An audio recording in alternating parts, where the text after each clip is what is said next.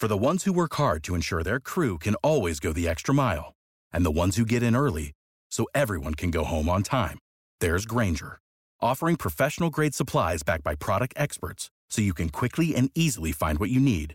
Plus, you can count on access to a committed team ready to go the extra mile for you.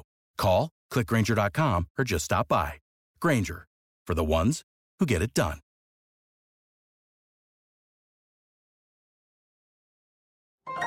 This is a podcast from Minute Media.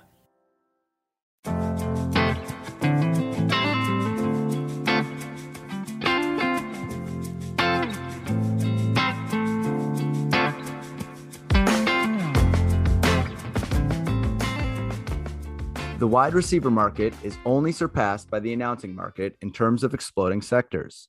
A full-on arms race has broken out, with networks willing to pay whatever it costs to land high-profile voices to augment their NFL coverage. Tony Romo nuked the existing ecosystem and is responsible for tens, if not hundreds of millions worth of new contracts for people not named Tony Romo. During an active offseason, Fox Sports has been noticeably muted as its number one booth of Joe Buck and Troy Aikman fled for Monday pastures at ESPN after nearly a quarter century of Sunday afternoons. Immense nerds who are interested in this type of stuff had genuine concerns about the path forward for Fox, or dutifully offered concern trolling to fill conversation. But seismic news at an earnings call, delivered perhaps poetically by Lachlan Murdoch, considering the talent's politics, changed all that. Tom Brady will become the lead analyst for Fox once he retires from football. Like, actually retires. Not the fake retirement he just did, and honestly, may do again, leaving the network in limbo. Conspiracy theorists could argue Brady has already left his future television partner in the lurch over the past few months, depending on the timeline of events following Buck and Aikman leaving. This is, without a doubt, an enormous coup. One that took place under the cover of darkness, as even the most dogged of sports media reporters were unable to shore it up before a surprise announcement on a Tuesday morning. Brady is one of the most famous athletes in the history of sports. A carefully crafted image, replete with a whole team of social media managers, has made him the darling of the over 40 sect who love nothing more than to gorge themselves on vanilla and dad jokes. It makes NBC's pursuit of Drew Brees, who has proven to be very much a work in progress, look like a major miss. He's bigger than Peyton Manning, the previous record holder in the extremely thirsty for this guy's standings. Before Fox spikes the football, though, they should know that this process is destined for multiple lengthy reviews. Brady has already shown a Ross Perot-like penchant for changing his mind. Even those who have nuked their long-term memories to oblivion can recall the whole messy bit a few months ago when he hung up his cleats, then went out to the garage to retrieve them, along with his Tampa Bay Buccaneers regalia. Then there's the possibility that Brady won't retire for a long time. Pay no mind to the fact that he'll be 45 years old the next time he plays a competitive football game. If we're to take him at his word, and honestly, at this point, that word should come with a dousing of salt, the 7-time Super Bowl winner would love to play until he is 50. It would still be exciting for Fox to introduce Brady's first booth appearance in 2027. It's also a tremendously long time to wait. Want to feel old? Kenny Pickett will be 29 by then. While other networks have been spending money on announcing talent like they're in a Brewster's Millions sequel, Fox has been holding steady. But the Brady deal will come with an astronomical price tag. While my colleague Liam McCune envisions a comparatively network-friendly deal, my first guess is that Brady will require, at minimum, $20 million per year to grace televisions. Anyone confident enough to put a cap on the high end is braver than myself without any additional information. One should consider what Brady would presumably be leaving on the table. His Man in the Arena series at ESPN will either cease to exist or Fox will have to pay him for that content as well. The specter of Manning holding out for years until he could use his leverage and production company to create the Manning cast looms over this situation. Brady is both a committed and savvy business person who understands his value. Terms of the Fox agreement won't be coming across the transom for some time, and the existence or non-existence of ancillary programming with the quarterback at the center of the frame will dictate that conversation. Either he'll be creating it for a new hub, or he'll presumably get paid out for ceasing operations. All of these negotiations will have to be shored up by the time Brady picks up a microphone, but they won't end there. When you survey his track record, it's prudent to expect that there will be some wavering and wandering eyes. The big question will be, from day one to day whatever, focused on how long Brady wants to be an announcer. Few people have ever had more available options. Who is to say that he won't get an itch to become an owner after a few years of television? Broadcasting is a funny thing. The best laid plans on paper don't always work in practice. Brady is quick enough, human enough, and drips gravitas. More likely than not, he will be good at this. And if he's not, there's definitely an element of his personality that suggests he'll stop at nothing to make himself elite. He also could, and Fox execs should shudder at this thought, simply not like it. Make no mistake, this is monumental for Fox. There should be backslapping and congratulatory handshakes all around Burbank. We could look back and identify today as one of the most significant announcements of the sports broadcasting century. Football fans and neutral observers should root for that because it would be undoubtedly cool for Brady to transition into a second act and continue to be a part of NFL Sundays. It is not, however, time for Fox to spike the football. In the parlance of the game, this feels more like something that's at midfield than in the red zone. And even when it reaches the red zone, there's legitimate and well-founded belief things could get bogged down. Risk of near or long-term turnovers still exists. It'd be crazy not to assume this risk, so the network did. It would also be crazy to pretend it doesn't exist. The Kyle Koster Show, presented by The Big Lead. As promised, we are back with Week 2 roundup of the International Baseball League of West Michigan. I am here with Jeremy Stokes as well. Jeremy, you got in the game on Sunday. Tell me about your first action with the Cubs. When you come into a game, I think it was 27-1 at the time that I came in. So we wouldn't call those high pressure at bats, right? But good, first kind of like live in-game pitching is always, you can take as much stuff in the cage as you want, but until you're seeing it during a game, there's always a different feel in your feet, a little different feel in your hands. It's like, oh, right. It's totally different. But it was fun, 1 for 3. I'll take it. Take that on-base percentage when the strike zone has grown by 2 feet in any direction. I was joking with Raj after the game. I'm like, come on, man, only get 2-3 at-bats a game here. Like, you can't take away. He called that my second at-bat. He called, or I guess it was the third at-bat. He called when it was quite literally 1.5 feet outside. And he just kind of gave me this, I'm sorry, man. All right, I get it. But it was great fun. I think we saw who our offense is. Yeah, definitely. I mean, in week 1, struggling to score runs, scoreless through 7. I have to point out, anytime you enter a game when it's 27-1 and still get 3 at bats, that should tell you exactly how lopsided things got. It was quite out of hand quite early, and that's okay because the Royals are an expansion team. And I have to say that games like this, it's different for a starting pitcher like myself. When you go out to the mound, you don't take anything for granted, even if you know that you should win the game, because you have no idea how things are going to go. Got out of that first inning smoothly, second inning as well, and third inning, by that time we had a huge lead. And after that, I was able to rest on the bench for the rest of the afternoon. But I have to say that the league, as we talked about last week, is getting more competitive top to bottom. So hopefully this isn't a problem that's going to persist. We do have some breaking news here that I will share. I don't know if everybody knows this, but in the second half of the year, after you play every single team, the league is being broken up into 2 divisions, first and third and fifth place, and on down. Every odd number is going to go in one division and even numbers go in another.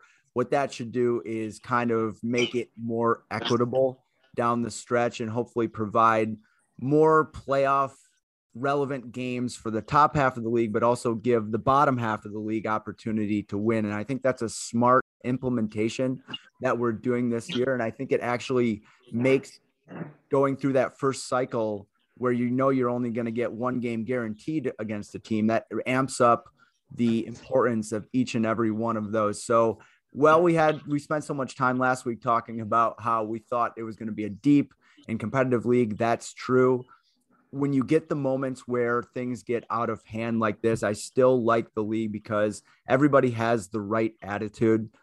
Even the teams that are getting mollywomped, they're usually down to play more baseball, and the teams that win kind of adjust their expectations about what's going on, and just enjoying 3 hours out in the sun on a Mother's Day is not a bad thing, even if it's not the heart racing competitive game that you might be expecting or you really want week in and week out.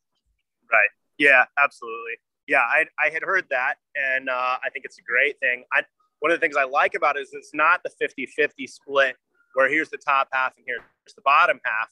So there's still going to be some, I think, if you're a new team and you're coming in and you want to learn a little bit about what the level of play actually is, you got to play good teams. And you got to see, okay, maybe we need to go out and get some more pitching before next year. Or, right, I do have to work out in the off season to be in good enough shape to compete in this league kind of thing.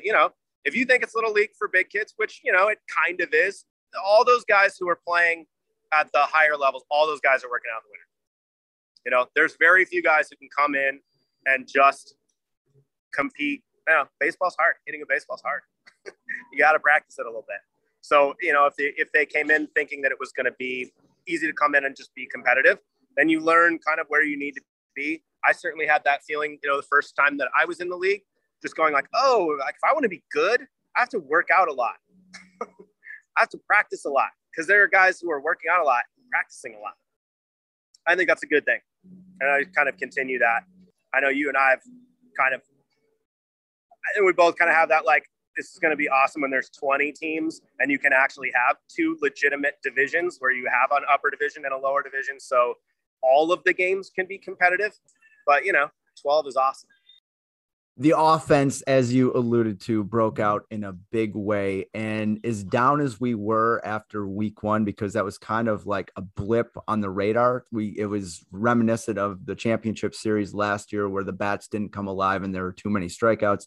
Obviously, the quality of pitching took a big step back that we were facing, but I was enthused at how often we put the ball in play and with such hard contact. There was some bad defense, but we earned 20 runs easily just on legitimate hits. And that starts with a hot take I have for you. Something that I was discussing with a few people on other teams is that's Edgar Carrillo is the best hitter in the league. And he was gone last week. Edgar is our third baseman. He hits cleanup. And he might not have the power that some people do, but I don't think that there's anybody who can hit line drives with consistency like this guy. He is a walking double, and having him in the lineup is just such a blessing for us. And it's kind of crazy. The first game of the year, he stepped up and I think he hit the ball about 375 feet to left center, signaling that he was back. Like 4 at bats in a row. Fine. Yeah, he must have. He did it a couple times. Doubles. He did it every at bat.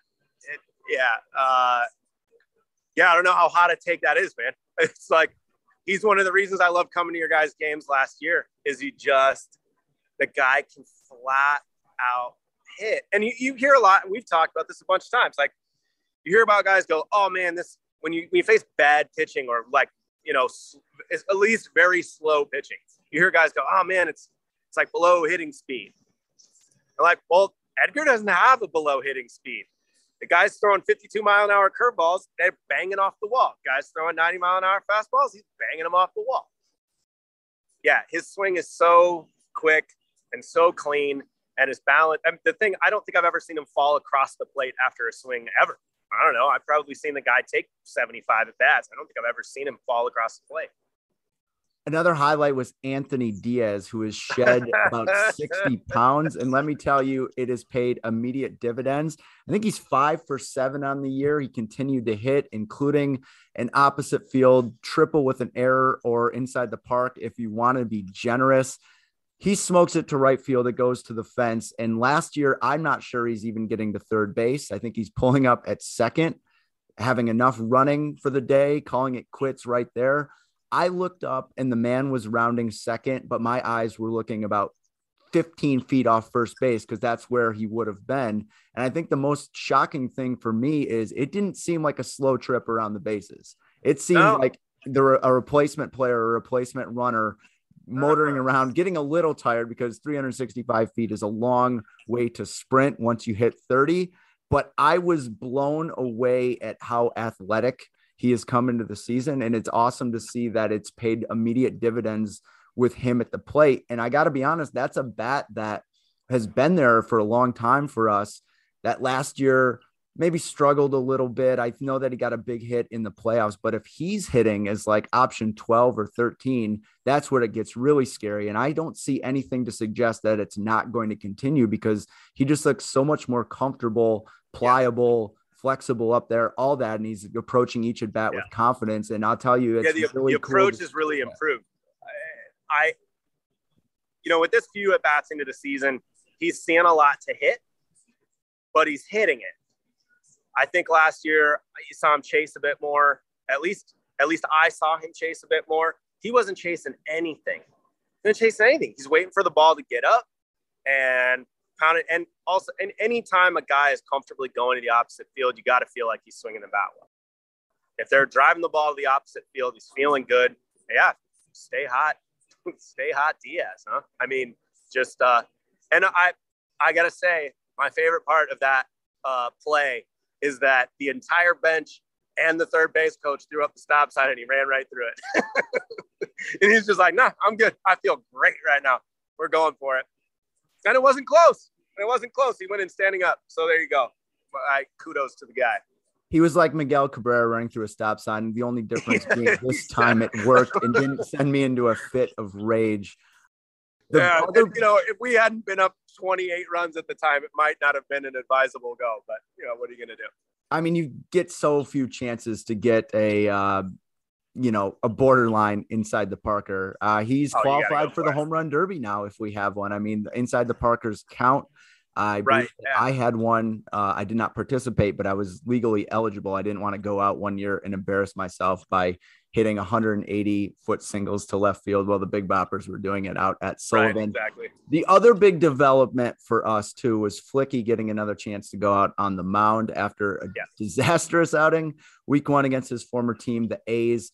He looked awesome. He pitched 1 inning. I think he struck out the side, and he maybe struck out the side on like 12 pitches. He maybe threw like 3 balls, 2 potentially, and everything was right where it needed to be. He looked like a totally different person. I think if we're stepping back from what we can take away from this game, number 1, we're still going to hit the ball. Number 2, if that's our number 2 option on the mound or potentially number 1 in the playoffs, I will be perfectly honest with my opinion that when we get there, it might be him starting a game, an elimination game. And to have that option, if he's going to take the hill first, but secondarily, maybe being the relief coming in and throwing much harder than I did.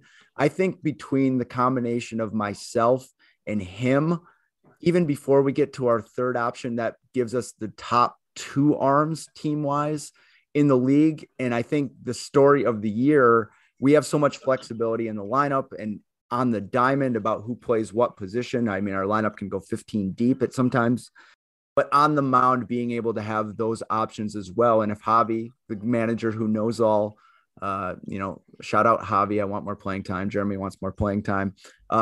It really provides the option to figure out a way to get 27 outs, which I have to say in this league is always a tall task. Sure. Absolutely. I was in right, being an outfielder against a team that hasn't really put much into the outfield. Easy to fall asleep, right? You just kind of hang out. It's going to be a ground ball to the infield or pop at the infield or whatever. I was right in there for that inning. I mean, because it's really interesting. I didn't talk to him after the outing. I was into a bunch of other stuff, but it'd be interesting to see what his mindset change was. I think when you're pitching against your old team, you get a little tight. Maybe also it'd been like 2 years since he'd really, thrown competitive innings. It's kind of tough to come in against the team that you left. Who knows what sort of, other stuff's going on around that. But it's just so sharp and really confident.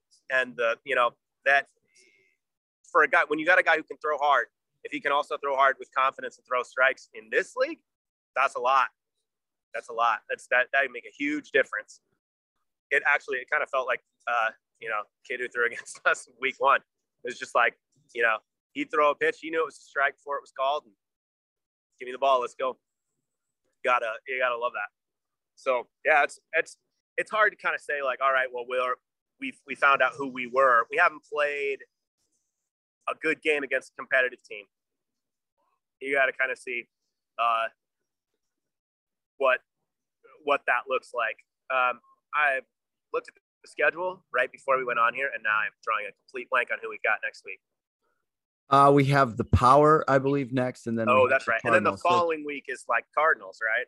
Yep, and I won't be here for that, so that'll be another option. So to see Flicky be able to go out there and do that, he's going to be integral against both the Cardinals and the Marlins. I'm missing both of those games. Just a warning. Set your expectations accordingly. Elsewhere, let's zip around the league with some scores. The Mariners improved to 2-0 by trouncing the Pirates 18-2. That offense is still good. I will say no team in the league scares me when I'm on the mound like they do. They just really have good approaches, and they have a real good diversity of hitters, of putting the ball in play, but also to go for power. I would say that they have to be really thrilled with their first 2 weeks of the season. Yeah, I would think so. Yeah, a balanced lineup, right? Like guys who, like you're just saying, guys who can do everything, and a lot of quality swings. So yeah, I didn't catch a lot of those games over there. I didn't get a lot of phone calls in with guys this week. But it's not surprising. I'm a little surprised at the Pirates, honestly. You know, they had sort of felt improved last year. And so you would expect kind of a step further on that. So it'll be interesting. I haven't been able to see them play, but yeah, a little bit kind of, I imagine there's a little bit of disappointment over there right now. You would have expected them to have a W in these first couple games. So we'll see what that is. You know, I'm going to try and catch that game next week. So we'll see. Yeah, I believe that's only 4 runs in 2 games, which is not going to get it done. Had a good one between the Cardinals and the Padres, the Cardinals winning 5-4. What that tells me is that the Padres have someone who can throw the baseball. If you're able to hold that Cardinals team to 5 runs, that was a very competitive one. Definitely took notice when it's our turn to play the Padres that they are a potential scare. Big win for the Cardinals, even if it's 1 run, because they're going to need every single win that they get. I like their pitching a lot. They have a lot of options and just a good baseball team on both sides of the ball and fielding, really. Yeah, I mean, it's interesting that you took from that score the Padres have pitching. What I said was, the Padres scored 4 runs off that pitching, huh? That was my first instinct, was like, wow, that's all right. Those guys probably got some bats over there, huh? And you never know. I mean, this league is funny. So, you know, it could be, a bunch of walks and, that kind of thing can happen too. But 4 runs isn't nothing. So, yeah, it'll be interesting to see. Looking forward to seeing those guys. The White Sox edged the Tigers 6-5. We had 3 1-run games this week. 3 1-run games. And we blew out the margin of victory. Don't know too much about that one. I would say the White Sox are now 2-0. That's really big for them to get out to that fresh start, to beat the teams they're supposed to beat. And if they can jump up and maybe beat the Braves or a Marlins or a team or Mariners or even us, that gives them a chance. Yeah, I won't say who I heard it from, but I heard that the White Sox feel like they are a top 4 team. They feel like it. They know they've got guys who played last year. They had some guys who came over from other teams last year, and they feel like they can be a top 4 team. And I would love to see that. That would really excite me. It'd be fun to get some fresh blood. Yeah. And then obviously the marquee game right after ours, the A's 5, the Marlins 4, a huge one. I know that the A's did not throw the same pitcher. I knew that they relied on somebody else. That shows me that, their second option is able to get through a game with 4 runs against that Marlins offense is really impressive. I am beginning to believe that the A's are just skilled at winning close games. Like they have a talent. There's certainly some of that. So I have a few numbers from that game that are kind of important to keep in mind. The first one, the A's played with 9 guys. That means they're good, right? They can show up with 9. 4 of the guys that were starting did not start the game against us. And that does not include the starting pitcher who was playing at first base. So they were missing some bats, and did not start the same pitcher, and they still did all right. So the game basically started out, the Marlins scored all of their runs very early.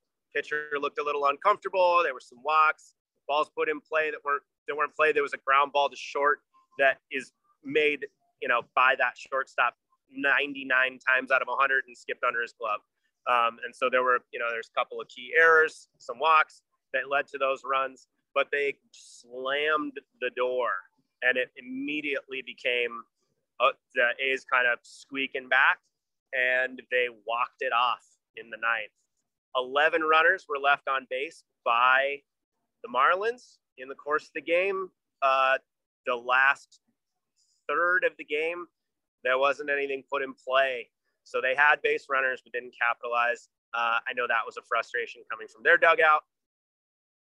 A lot to take away from that. Just the A's are really going to be a tough beat if they can show up without starters and still beat a team that's as good as the Marlins, at least as far as we have sort of assumed the Marlins are that good. And I think, another month or so, I think we'll have a much better idea of how good that team really is.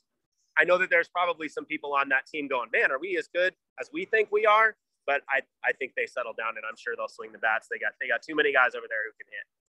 So looking at the standings after 2 weeks, the A's are 2-0, the Cardinals are 2-0, the Mariners are 2-0, the White Sox are 2-0, the Braves are 2-0. So that's 5 teams that have yet to have a loss. Then you have 1-1. We have the Cubs and the Marlins. What that tells me is we need to win baseball games. Yes. Let's do it this way. 16 games this year, down from 20. What do you think will be the required record in order to get one of those 2 byes? And what do you think the required record will be in order to sneak into the playoffs of those 5th and 6th seeds? I don't think if you want to be in that top tier, you can lose more than 3 games. I don't see how that's going to be possible. And, if you think, okay, if we're looking at 5 teams that are legitimate good teams, and it could be 6, then you definitely can't lose more than 3 games. And it also means that the playoffs are going to be extremely competitive when the time comes, that anybody's going to be able to win those games, which is exciting. That's fun. Let me ask you about the lower end. Do you think a 9-7 record is going to be enough to make the playoff? I do. I think it might actually dip down to 8-8. So I think if you're 500, you're either going to be that last spot or just outside of it. I think it's how those good teams play against each other. I mean, do you have a team that gets lucky a handful of times and bumps that number up? Or is it like everyone is beating up on everyone? If everyone's beating up on everyone, I think you're right. I think a 500 team squeaks in. But I think if a couple of teams, I don't know, if the Cardinals pitching is good enough that they just are winning all those close games, if the White Sox are good enough offense that they're winning all those close games, a 500 record might not get you in because the good teams are all going to be that good. I think we need a couple more weeks to kind of see how that shakes out. Also knowing, the depth over the course of the season of a roster tends to play a really big role in how many wins there are. Because if you're only showing up with 9 guys, it's a lot harder to win. Who your pitcher is going to be, how can you rotate guys in, that kind of thing. A's seem to survive that, but we're not talking about just the A's here. How is that going to shake out? I think that's going to play a big role. So, get a little bit deeper, get through those first couple of games when everybody shows up for every game and, summer starts to kick in, kids are out of school, people are gone. Once that kind of starts, I think the shape of the league will be a little more clear. So there's 2 things left to do. Number 1 is to check the forecast for Sunday. It actually looks pretty good. It might rain on Saturday. I'm always nervous about that. There's nothing more disappointing than having it circled on the calendar and getting it rained out. So we're looking pretty good there. Week 3 features these matchups: Royals, Padres. That will be for the first win for one of those teams. A's, Pirates. So the Pirates' struggles will likely continue. They'll be in an 0-3 hole and have to fight back from that. That's not great. Marlins, Cardinals is probably the marquee matchup of the weekend. Sullivan at 4. Braves, Tigers. We have the power, and the Mariners, White Sox, 4 p.m. at Belknap. So it seems like those late games are going to be the ones to watch. Those are going to be the going ones to forward. watch. Any type of predictions? Anything you're looking forward to in those matchups? I will really look forward to seeing what both of those two late games look like, because we have some question marks about who those teams really are. We have two teams we know are good against two teams that we're pretty sure might be good. And if any of those teams that we think might be good knock off the team that, we would expect to win that game, I think then we game on. I think that opens up the league. If either one of those teams win on next week, game on.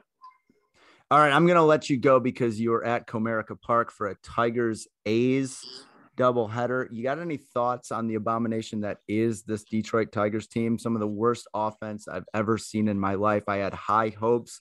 It's been nothing but a bummer, and I'm starting to kind of hit the wall here because I'm not really sure the cavalry is coming. I see a lot of holes in this lineup, and as much as it surprises me, I think they could be on track to lose 92 plus games. Yeah. There was a great article in the Atlantic. It was sort of one of those, like, one number for each hitter to try and explain what the hell is going on in Detroit. I don't make any predictions on an offense until the end of May.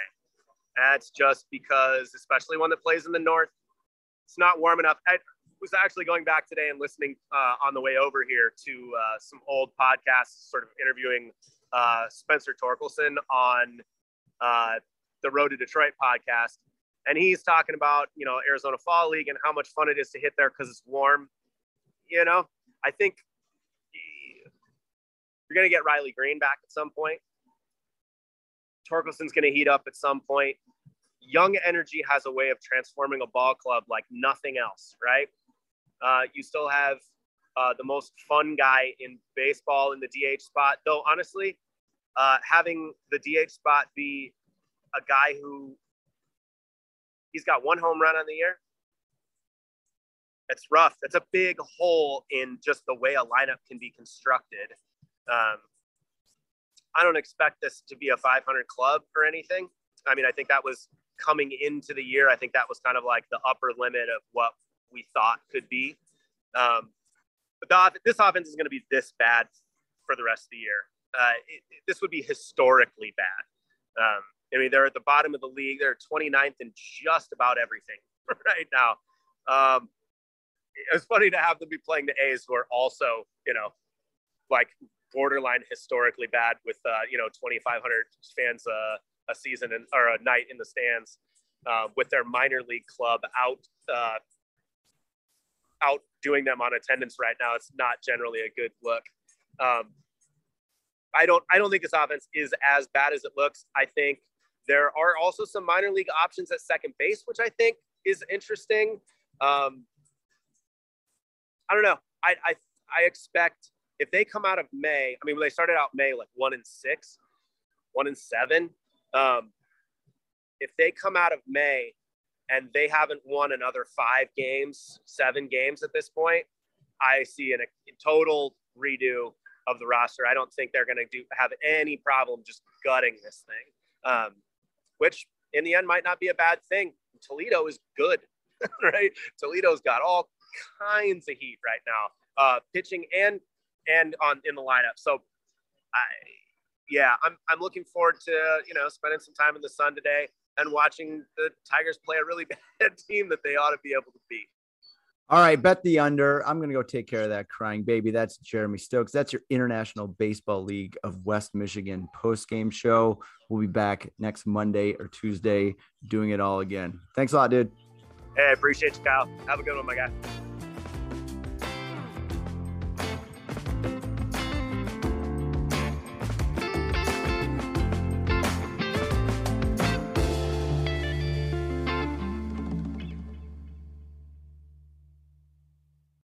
For the ones who work hard to ensure their crew can always go the extra mile, and the ones who get in early so everyone can go home on time, there's Grainger, offering professional-grade supplies backed by product experts so you can quickly and easily find what you need. Plus, you can count on access to a committed team ready to go the extra mile for you. Call, click Grainger.com, or just stop by. Grainger, for the ones who get it done.